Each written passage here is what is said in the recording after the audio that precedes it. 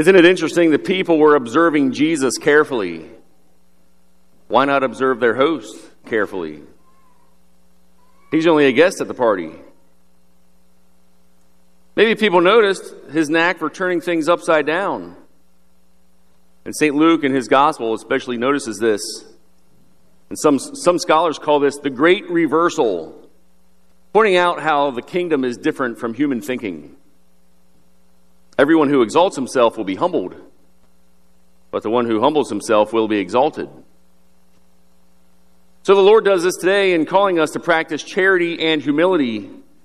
These two virtues challenge us to think of others more than ourselves. We notice in his time and in his own place, people seem to be wired for selfishness. And we probably notice the same thing in our own time. So charity first, the greatest of all virtues, is that self-emptying love that God himself practices. And the Lord Jesus demands it of us many times in the Gospels. And today he instructs us to invite the poor, the crippled, the lame, and the blind. And the ripple effects of practicing charity, we notice, are far-reaching. It makes us authentic witnesses when we follow that mandate of the Lord to go and proclaim the gospel to every creature. And then humility, sometimes known as the basis of all other virtues. And today we get teachings on humility from both the Old Testament and from the gospel. Humility helps us to recognize there is a God and it's not me. It is a necessary foundation on which we can build all the other virtues.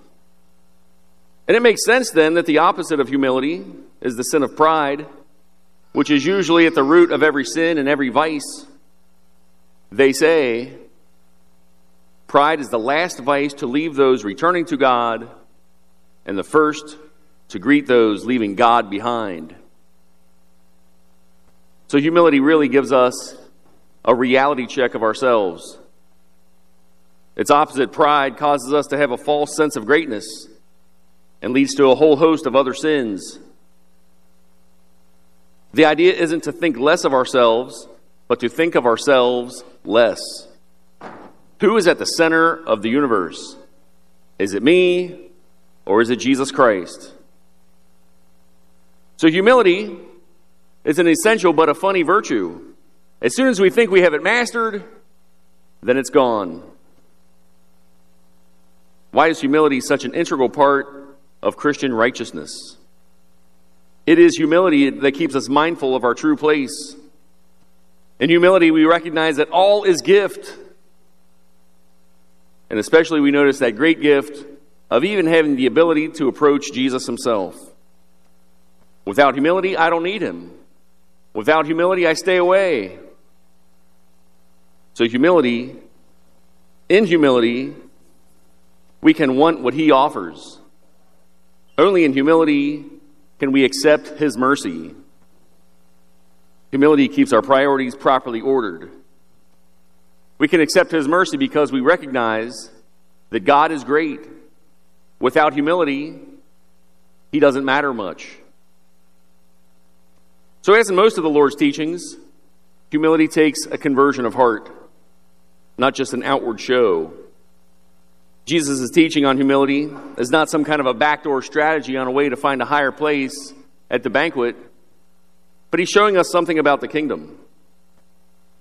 It is in the way of the kingdom becoming a servant like the Lord Jesus himself modeled for us. Humility helps us to stay grounded, recognizing our own unworthiness, noticing that it is the Lord who makes us worthy. Then the beauty of it today is he also gives us a roadmap for humility. He tells us to befriend the poor, the crippled, the lame, and the blind. We say, well, I don't see many of those people. Then we need to look deeper, find the spiritually poor, the spiritually crippled, lame, and blind. It was beautiful when Mother Teresa sent her sisters to the United States. People started asking them, what are you doing here? Did you finish with India? And she says, well, we notice as we look deeper, there's a much deeper poverty in developed countries. So humility starts within, where we allow the Lord to enter. We are proud sinners in need of conversion. But we don't stop there. We also notice that we're made in God's image, and we have great dignity because of it. The greatest dignity of all creatures.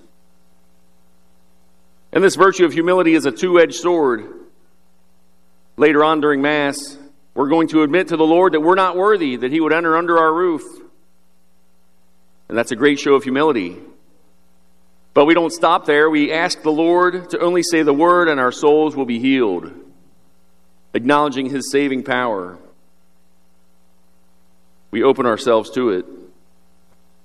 And we don't just do that at Mass either. I think that's a nice microcosm of the big picture of living the Christian life.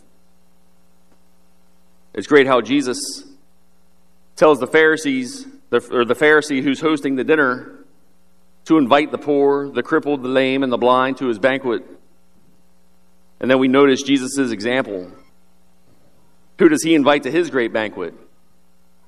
Those exact people. The poor, the crippled, the blind, the lame, you and me.